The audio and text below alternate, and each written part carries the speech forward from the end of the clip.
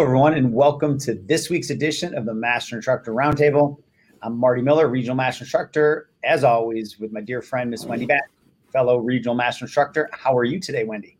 I'm good, Marty. How are you?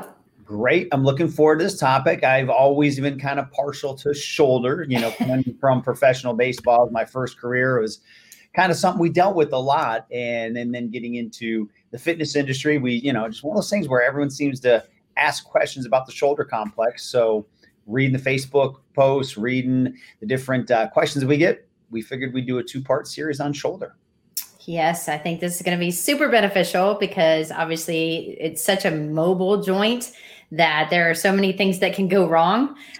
So I think I know today it's going to be pretty heavy in some of the anatomy when we're talking about, the joints, the muscles and all that. However, I think it'll be very, very beneficial on, considerations. So, you'll have to join us next week when we do part 2 and talking about some of the actual program design component, because I think there's a lot of positive things you're going to get out of this. Great plug, Wendy. Great plug. I hope anyway, right? So as we go through the anatomy, we're going to go through it so you have an understanding of the complexity of the joint. However, what I love about the OPT model and what I love about our overhead squat assessment, and now in correctives with our new mobility assessments, is you don't have to fully understand the anatomy to the detail we're going to get into it, because we have the see this, do this type of formula with the OPT model. So again, we're bringing this in so you can advance your knowledge, but don't let it kind of freeze you what you've been doing each and every day, because the shoulder, as Wendy said, there's some complexity to it, but you've got great resources on how to program everything that you're going to see with movement dysfunction. But Wendy, maybe we just jump right in here and go through some of the anatomy. I think so. So just as an overview of what we're going to talk about today, we're going to talk about, as we just said, the anatomy of the shoulder. We're going to talk about some of the bones and joints. We're going to talk about some of the tendons and ligaments, as well as the muscles. We're also going to talk about, concentrically, the muscles that are firing and what it can do to those specific joints and what you're going to notice if there is compensations. Of course, we're going to talk about joint arthrokinematics, as well as some common movement impairments. Yep. So let's move forward. So when we talk about the bones, we're going to just talk about 3 specific bones. Marty's going to go more into the actual joints, but the bones that we're going to talk about is the clavicle. So that's what connects the sternum to the shoulder and connects, via the cartilage of the sternoclavicular joint. Geez. Then we're going to talk about the scapula. So we're going to talk about basically the flat bone in the back of your back. Unfortunately, we see this often wing. And so we'll talk about what can cause some of that. But it's basically the wide flat bone, which lays on the thoracic wall. And then if we go to the next one and we think about basically the humerus. So we're talking about the main upper arm bone, if you will. So it's the long bone of the upper extremity. And that's what's going to form the glenohumeral joint. And so, one thing, Marty, this is totally off topic, but when you hit your elbow, yes, people used to say, I used to hit my funny bone and I never got it. And I had been doing anatomy for a long time. I've been teaching this for a long time. And I think it was like 5 years ago where people are like, why they call that your funny bone? I'm like, no, because it's your humerus. No. So, but I never put it together. Like I never thought about it because again, it's like, this is a humerus bone. This is like, I'm always so like cut and dry. This is what it is that I didn't really get it. So, okay. That is a horrible thing that I admitted on, That's right. It's recorded forever. But it is recorded forever. But the key thing about this area, and again, this goes for any of the body parts that we kind of pull apart, is that all these things are going to work together. So the SC joint, you hear that's the sternoclavicular joint, and we're not going to get into all of the anatomy. But when there's dysfunction in the cervical spine with the muscles, it can affect the clavicle, which now you'll see is connected right with the scapula and the humerus. So this is where we have to take this full integrated approach in the assessments, because you'll start to see as we go through more in the shoulder, how many things are kind of tied together as we go through just this upper extremity. Yes, it's amazing because, think about forward head, rounded shoulders. And then, if you're sitting down right now listening to this and you put your head as far forward as you can and you round your shoulders and then you keep your arms completely straight and try to lift them over your head, you can't do it. And if you do it, it's probably going to either, you've got some serious dysfunction that's allowing that to happen, or, there's probably something seriously wrong. So So you wanted to go through the joints? Yeah, and just so I'll date myself, I call that the ET neck. So again, I'm going back to being a kid of the 80s. Wow. So, okay. But see, you can visualize that. You can. People are like, what is that? And it's like, we're just older. That's all. So the 4 main joints you got to worry about. So we have the 3 bones that Wendy just went through. Now there's 4 joints. I'm sure these are very familiar with you. So again, we're just going to kind of highlight these. So you got the glenohumeral joint. That's the one that everyone looks at when they're seeing their shoulder move, when we're throwing a baseball, throwing a football. So this is formed where the humerus fits right into the glenoid cavity on the scapula. So it's that ball and socket. You've heard things like it's a soccer ball on a plate or a golf ball on a tee. So with this massively mobile joint, you do give up stability. And we'll talk about some of the things that try to create the stability there. We touched on the SC joint a little bit ago. We'll come back here. Then we have the acromioclavicular joint. So it's a synovial joint that's located on the outside or lateral end of the clavicle, and it articulates with the acromion that sits up here. And that's one of the joints when people fall that they separate is the AC joint. I already talked about the SC joint, where it's now where the clavicle and sternum meet, and it's the only bony connection of the scapula to the entire axial skeleton by the way of the clavicle. So you can see that there's a lot going on here. And then finally, I think the joint that's kind of most misunderstood when we look at shoulder issues is the scapulothoracic joint. So this is now, it's not a true joint, but it's that articulation that is formed by the convex surface of the posterior thoracic cage and the concave surface of the anterior scapula. So as Wendy so eloquently said, the scapula is kind of floating on the rib cage, and there's not a lot of ligaments and things like that that connect it. So there's going to be these 17 muscles that connect it between the rib cage and the scapula. And imagine if just 1 or 2 of those muscles are not firing properly, whether we have the forward head, whether we have the rounded shoulders, what happens to the position of the scapula? What happens to the length tension relationships then of the muscles? How we lose thoracic mobility, all of these things. So when you're dealing with shoulder biomechanics, let's definitely look at the scapulothoracic joint as well. It plays a very important role. And a lot of our clientele would not think about that with shoulder work because it's like way back there and they don't understand how it really works to help have a healthy shoulder. Yes, very, very important area for sure. Posture. I'm telling you, yes. So, so when we talk about the thoracic spine, you know, one thing that we talk a lot about was when people have shoulder issues, the first thing we'll say was, don't forget to foam roll your lats because, you know, it can help with your shoulders being forward. Well, you also want to think about the thoracic spine. If you're in a forward rounded position, think about what's happening at your mid back. It's in a lengthened, rounded position for hours on end, and that's someone's normal, normal position. And so one thing you want to, like, just as a reminder, we want to think about the cervical spine and the lumbar spine. They shouldn't be mobile, but the thoracic spine should. So we've got stable, mobile, stable. And so unfortunately, what we're noticing is because we are not really that mobile in that area, we're having to get more mobility at the cervical and lumbar spine. And that's when we start to really have some issues within the intervertebral muscles or the little muscles that protect the spine. And so when we're talking about the thoracic spine and the shoulder, we're looking at the upper body because we want it to have some high level of mobility. And as Marty said, when you're thinking about the ball and socket of the shoulder, it's very, very shallow. I mean, when you think about the hip, it's very deep. This is very shallow. So one small little muscle that's pulling it out of its actual capsule where it's supposed to lie can really inflict a lot of pain and dysfunction. And so when we're talking about optimal thoracic spine mobility, we're combining that with scapula, the scapula and the shoulder. So therefore we do get that what we call degrees of freedom, meaning that we can move our arm in so many different areas and different ways to where we can't necessarily go up as high and everything with our hip because of the depth of that ball and socket joint. Absolutely. No, great information. And Wendy, last time I saw you in person, or maybe the time before, I was having some mild discomfort in my left shoulder blade. And really, instead of just going after, the muscle that was causing me the problems, we did the assessment. I went back and it was my sternocleidomastoid that was overactive on that side. And I had a lack of thoracic mobility to my left. So I could have sat there and did foam rolling just on that trigger point.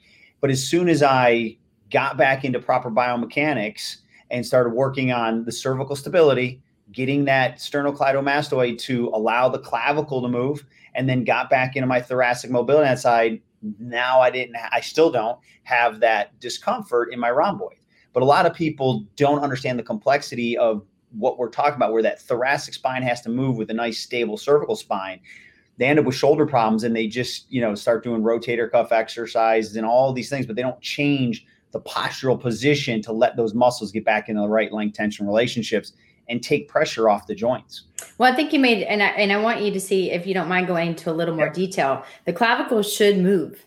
And I think a lot of times people don't realize that. And when the sternocleidomastoid locks that down, can you talk about what will end up happening? And when we're talking about moving, we're not talking about it, we're talking just a little bit. So can you go into a little detail about that? So the way I look at it is, now that the camera's back on me, so if my arm, I'll just use one here because I'm limited in space, is a clavicle on this side of my body, is as my shoulder would go up, the clavicle is supposed to upwardly rotate just slightly. So if any of you that are watching, if you stick your head forward and then try to move your arm, and then keep your head in the back in the regular position, move your arm, you should hopefully feel that the clavicle at that SC joint has more motion when your head's in the better position. But if I stick my head forward, which basically activates the sternocleidomastoid, it can lock down that portion of the clavicle. So as I go to bring my arm up, it's gonna be awkwardly or locked into a position where it doesn't want to fully rotate. And that just starts a trigger of events. Then imagine what happens at the rotator cuff. Imagine all these other things that would happen. So sometimes it's so simple, and we all spend so much time with our head forward that we neglect that soft tissue work, or we neglect that range of motion, and we get into a couple big other things, but then we wonder why we still have some lingering issues. So I truly spend a lot of time on my posture as well now, as I have taken the time to make sure that I do my sternocleidomastoid stretch and a couple other cervical stretches, and thoracic mobility. It takes me an extra 6 or 8 minutes a day in my normal routine, but it has made a tremendous difference in the issues that I was starting to show in my left shoulder. Oh, and as a manual therapist, I go in and do manual work on people's sternos, as well as dig in behind or underneath the clavicle itself. And it is amazing the tightness that most people have, especially when, they've been looking down at their phones. I mean, think about all the positions that require us to look down or bring it forward, or bring your head forward. So yes, it is something that oftentimes we just spend so much time on the lat thinking about where it attaches to the anterior portion of the shoulder. However, there's so much to be said about the actual neck itself and what it can do to the shoulder complex, for sure, in a negative way. Yeah, and we're going to move forward here, but even my pillows, I get the minimalist pillows possible because I don't want my head in that type of position for hours. So, but again, we can always come back to a neck, cervical spine one at some point. There you go. So moving forward, so work on that thoracic mobility. That's one key takeaway. Yes. So when we look here at the thoracic spine and scapula, now these are the muscles of the scapula that do not cross the glenohumeral joint. So they would include your serratus anterior. So that's that push up with a plus type muscle, our pec minor, our trapezius, our levator scapula, and our rhomboid. So these collective 5 muscles all originate on the thoracic spine and rib cage and insert on the scapula and are responsible for controlling the motion of the scapula. So these are muscles that need to have the right length tension relationships, as also the right ability to fire in the right sequence, or not to fire too much, like our pec minor and our trapezius and our levator scapula. So they're kind of playing tug of war with the serratus anterior and the rhomboids. So those are, key muscles that you want to get the balance back to, where it doesn't mean you can't train the pec minor or the trapezius, but we just need to make sure that there's the right sequencing of these muscles in the right proportion, so that way there's not an overactivity. I have yet to find someone that had rhomboids that were overactive walking in like this, or the serratus anterior that's overactive. I'm not going to say never, but those middle 3 muscles tend to predominantly be the dominant in this group of 5. Absolutely. And I know in my years of experience, I'm going to agree with you wholeheartedly that usually the pec minor I mean, it is super overactive in individuals as well as the levator. And, you've got to think, if you've got some elevation and rounded, forward shoulders, I mean, think about what it does, not only just to your shoulder, but to the rest of your body. I mean, even in your breathing. So it can affect a lot of different things. Yeah. And Wendy, I know both you and I have worked with countless people who have had rotator cuff repairs that were not from traumatic injuries, and the effects on their shoulder long-term. And it comes down to the biomechanics. If you can get people in better posture, and if they can maintain better posture while they exercise, and there's a few exercises, of course, we want to stay away from. But, I'm not talking about someone that makes a living pitching, and I'm not talking about someone that slips and falls, but there's so many rotator cuff injuries that are preventable in the fitness center. And once you start going through that surgical route, things change. So we're not saying that you can't come back from it, but, this topic here is to get you to understand how to really get people dialed in. So hopefully we can prevent those type of issues. Yes. And so next we're going to talk about the dynamic stabilization. And so the major ligaments of the glenohumeral joint. So when we're thinking about this, guys, we want to think about the ability of the movement system itself to control and minimize obviously unwanted joint motions during movement. There are certain times we want things to move, certain times that we absolutely don't. And so we rely so much on the stabilizers, because even though we've got the prime movers, we want to think, what are the muscles that are going to support that particular joint in order to get the full available range of motion that we're trying to do when we're working out. And so that's why we spend so much time really in corrective exercise, as well as in phase one, is we're focusing more really on the stabilizers to make sure that the stabilizers are playing nicely with the prime mover, and that we don't have one muscle that's working kind of out of sync in order to, do somebody else's job, if you will. And so, it's very important to really kind of think, all right, when I'm doing a chest press, think about what's happening. All the muscles in in your anterior portion of your shoulder have to work in order to do a chest press. However, if you're not really thinking about that, and we're trying to realize someone's got rounded shoulders, I'm having them do a chest press, but I didn't do the right stretches or try to get my shoulder in better alignment, I'm actually not helping get stronger in my pecs. If anything, I'm causing more impingement issues in an area that is shown to be in an area that's not seated correctly, so it's not firing the way that it's supposed to. And so when we go back and we really look at all this, we're really trying to think that we're only as strong as we are stable. And I've said that so many different times. And so the static stabilizers, includes the structures, such as your labrum. You'll hear people talk about that, and the glenohumeral joint capsule itself. And when you're thinking about these two areas, that's going to consist of two major ligaments. And so it's the middle and inferior glenohumeral ligaments itself. And as you can see on the chart, I know it's hard to visualize. So Marty actually pulled this picture, and I think it's actually a great one. You just see how everything has to play nicely together. And if you have your ball and socket and your humerus and it's not seated, or meaning it's not sitting in that capsule correctly, you don't have the right amount of space for all the muscles that make up your rotator cuff, as well as everything else that's playing around it, because something is shifting your humeral head into a different positioning that can cause impingement when you try to get that degrees of freedom, that you should have. But because of that impingement, or because you've got overactivity in specific muscles, it's going to lead to serious injuries that could lead to tears that Marty was just talking about. So it's a postural thing.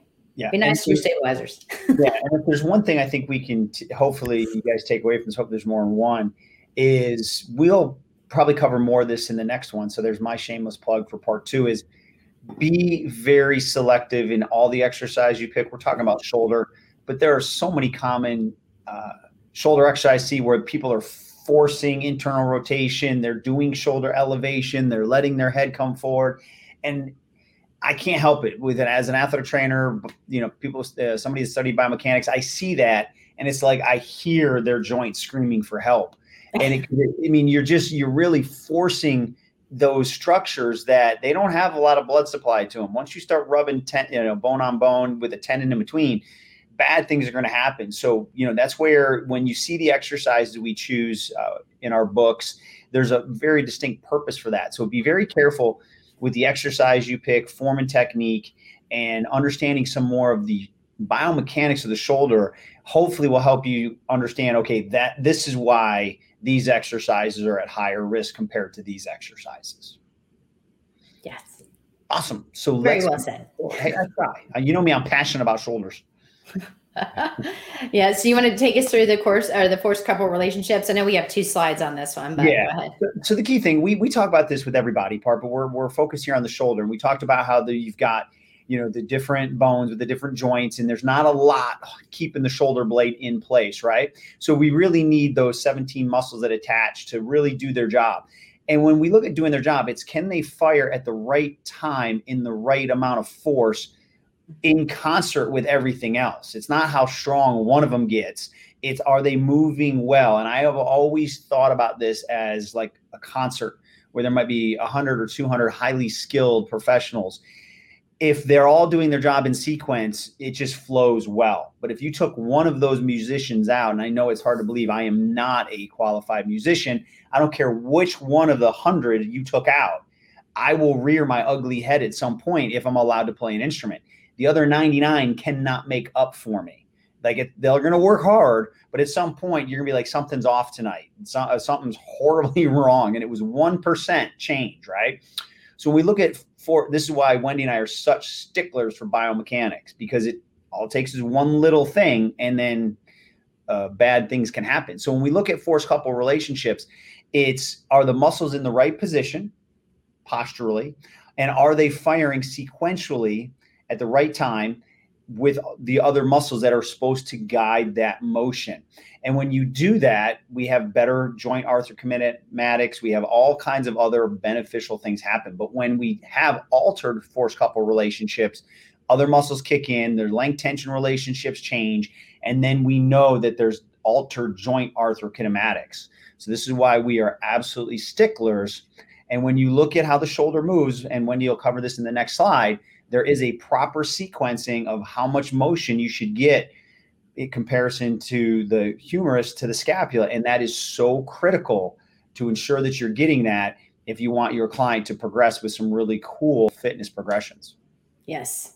And we often see this. I mean, the one that I always point out too is the winging. And I know I mentioned that earlier, but and what I mean by that is if you're in a push-up position and you notice that your shoulder blades are coming up, and so you can actually pick somebody up by their shoulder blades, that's shoulder winging. And, unfortunately, you've got to think if your shoulder blades are not lying flat on the rib cage, as we discussed, there's going to be serious dysfunction that's happening, because obviously everything that's keeping everything flat isn't working the way that it's supposed to, and it's causing that to pop up. Usually that's an underactive serratus anterior, as Marty said. And when we talk about the Push-Up Plus next week and we go over some program design concepts, you guys will see the importance of that.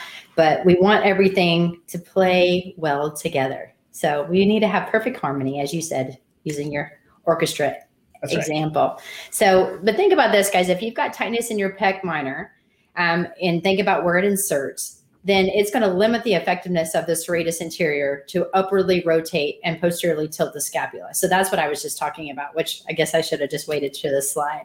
And so this is going to alter your link tension relationship of the rotator cuff and your traps and your rhomboids, which is going to decrease their ability to stabilize that actual glenohumeral joint that we've been talking about.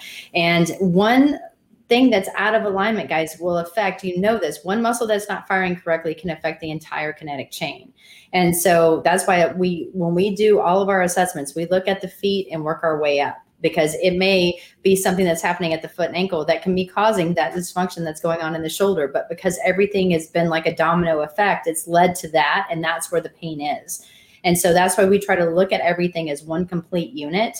However, this is a big one, and this is one that you often can see, and it's a pretty easy fix as long as you spend time, working on the muscles that are overactive and really trying to get those underactive muscles to fire correctly, as well as always working on your posture too.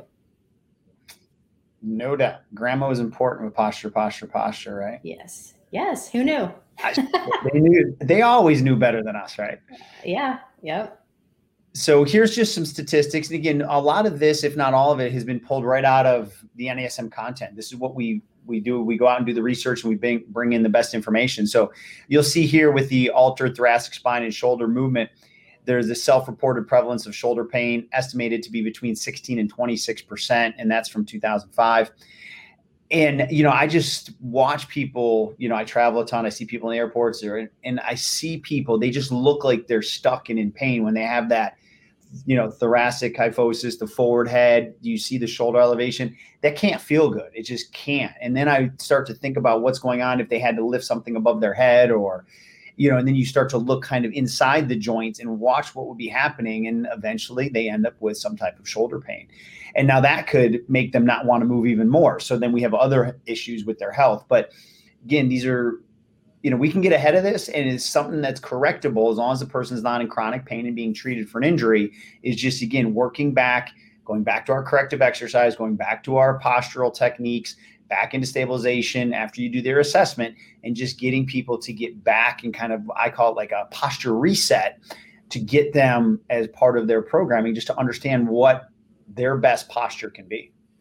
Well, and I think it's important. I mean, you really did hit a key point. If somebody has rounded shoulders and a forward head, guys, think about this. If they have to lift something overhead, or if they have to, like Marty said, if they're in an airplane and they have to put their luggage overhead, or, if you're, working in the kitchen and you're putting dishes away and you've got stuff that goes into an upper cabinet, or if you have a baby and you're, going to lift them up or put them in a car seat or whatever it is, you have to do those movements. And so if you don't have the correct range of motion, then something else has got to give. And this happens across all of our joints, and over time, that overuse and repetitive patterns, it's going to be our new normal. However, think about what's happening specifically in that joint, because what is it, Marty? 4 rotator cuffs in your bicep tendon have to pass through the shoulder complex itself. The subacromial space, and then we have a bursa in there too. So yeah. Not a lot of room with a lot of degrees of motion that, that we're expecting to get out of our shoulders. And so unfortunately, our shoulders take the hit, the neck takes the hit.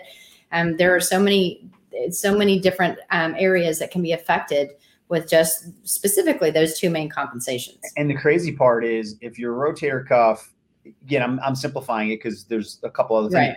Right. If it's not firing properly, as I go upward, it's supposed to have a force couple relationship that kind of I kind of view it as like a bit of a distraction. So that way, as I bring my arm up, it doesn't migrate superiorly in that joint. Because if it does migrate superiorly, well, the 4 rotator cuff tendons, the bicep tendon, and the bursa, they're not going anywhere. They're still going to be there. So now you're starting to squish them in between. And that's where you see people, they kind of shake their arm out, or they feel that pain. Well, you can't create more space, right? So what you need to do is you need to get people in their best posture, get the muscles to fire properly, so that way the joint is allowed to go through that range of motion unimpeded. Yes, and you'll hear common issues that we're hearing more and more about is a torn rotator or a frayed rotator, or now they've got and think about, as Marty just said, if you've got all this rubbing and tension over and over again on those, it's just like if you have a rope and you've got something and you just keep doing this and this over and over again on the rope, it's going to start to fray and then eventually tear. And you hear people with torn labrums and all this stuff. A lot of that is so it's so preventable. It's just, you've got to be able to identify it and then make sure that you correct it accordingly. Yep. Excellent. Great point. Yeah. Awesome. So, yeah. So these are, sorry. No, I was just jumping to say that's a lot, but we didn't expect everyone to memorize them, but right from the textbook. Yes. I mean, these are just some of the primary movers, guys. So when you're thinking about, what do these different, muscles do, and how will it affect what's going on in the key muscles of shoulder motion? These, like Marty said, he just pulled this straight out of the book. And so these are just good things to think when you're doing, when you're trying to work your lateral deltoid, you're going to think abduction. And so if you're trying to specifically work muscles, look at this chart. It's going to help you because it's important to know prime movers and what you're doing with them in order to execute proper movement patterns, so you're not working an overactive muscle more than an underactive muscle. And there's another slide here, if I'm not mistaken, of some more muscles that we'll see next. So there's a lot. But I think the key thing is, again, what I love our model. Go back to the movement assessment. And if you see, faulty movement patterns, then you can pull through here and say, okay, what muscles are pulling me into this, that, or the other? Then you know what muscles maybe you don't want to attack from a strengthening standpoint, and you can reverse engineer everything. But, I think the key thing is, when we look at the core and the shoulder, is we have to work from the inside out. So I know people want to get right into presses and all these other exercises, but if the internal mechanisms in your shoulder, just like our core, their deep intrinsic core stabilizers, the muscles that support the vertebrae. If they're not firing, you shouldn't be doing a bunch of heavy core work, right? The twists and the crunches and leg lifts, etc. Same thing with our shoulder. If those little muscles that most of our clients, they might know they have a rotator cuff, but they're not telling you subscap, infraspinatus teres minor, they're not rattling them off. If those muscles aren't firing properly with ideal posture, plus the muscles that work the scapula, you got to be careful getting them into some of those other shoulder exercises that they're probably more familiar with. Great point. So if we move on, we just talked about this a little bit with the rotator cuff. So when we're thinking about this, we've got to make sure that we have the perfect harmony, as we were talking about. So we're looking for ideal movement. So therefore the force couple that is controlling the humeral head in the transverse plane is, we want to make sure that everything in the rotator cuff is working the way that it's intended to, because if not, that's when we hear about those tears or that impingement. And guys, seriously, I should say it's an easy fix, because unfortunately people have been in pain for a long time. And now we're trying to redo someone's new posture that they've had for, 30 something years. And so it does take a lot of time. However, we really want to make sure that the subscap itself and the posterior rotator cuff, that we have got perfect harmony there, because we want to focus more on activating the posterior side more than the anterior. So usually, depending on what the compensations you're noting in the assessment, it's going to be usually opening up the front, strengthening the back. So therefore, again, we've got better rhythm throughout our shoulder blades, our shoulder capsule itself, as well as, the three main bones, such as the clavicle and everything, moving the way it's intended to move. Yeah, and if I could add something here, this is my personal belief system. I've worked in professional baseball. I know Wendy did with a lot of athletes that throw a ball. So definitely have seen my fair share of rotator cuff issues. Remember, they're small endurance muscle. So it's high repetition, slow controlled tempo, work the pause, work the eccentric. But every single day that I do upper body, I don't care what phase of training I am doing. It could be a power workout. It could be a strength endurance workout. It could be max strength. I still target my rotator cuff and the postural muscles as my specific corrective exercise warm-up. That's me. That's the way I do it. But if I'm going to start lifting heavier weights or doing explosive things, hard for me to justify, I don't need to get those little muscles fired up and ready to go. And I do see a lot of people now that have gravitated to quasi-rotator cuff in a gym, and it's horrific because they haven't done the 4-step process of corrective. They haven't done the foam rolling. They haven't done the lengthening. They don't understand proper biomechanics. All of a sudden, they're doing external rotation, and it might as well be thoracic rotation or tricep extension. I appreciate the effort because they don't know what we know, but it's got to be executed with precision just to get those muscles to fire within a range of motion that I have.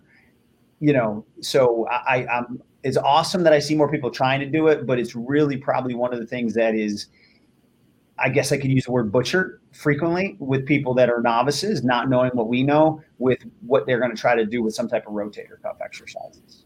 No, I agree. And guys, you want to think about even in your bodybuilders. I mean, look how small those muscles still are.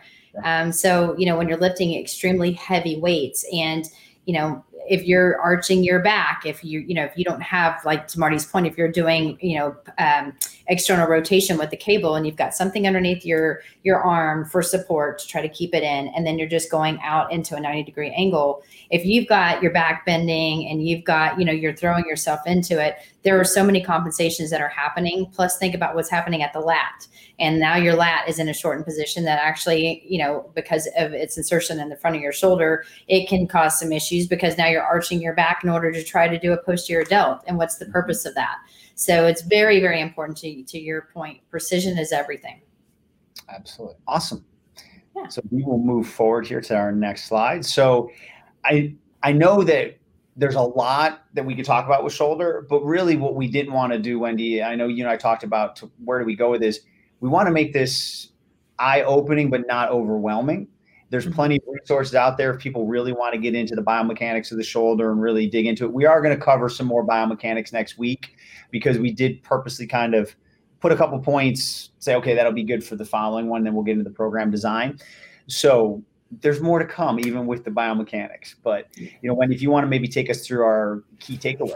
Sure. Assessments are always going to be your key. And the wonderful thing is if this seems overwhelming and you guys are listening to us and like, I don't have any idea what they're talking about. I know what the clavicle is. I know what the humerus is, when he's got some crazy thing with the elbow, there are a lot of things to consider. And what the four major joints, those are four major joints, guys, that you also want to keep, in optimal positioning in order to get better execution of the muscles and to ensure safety, if you will.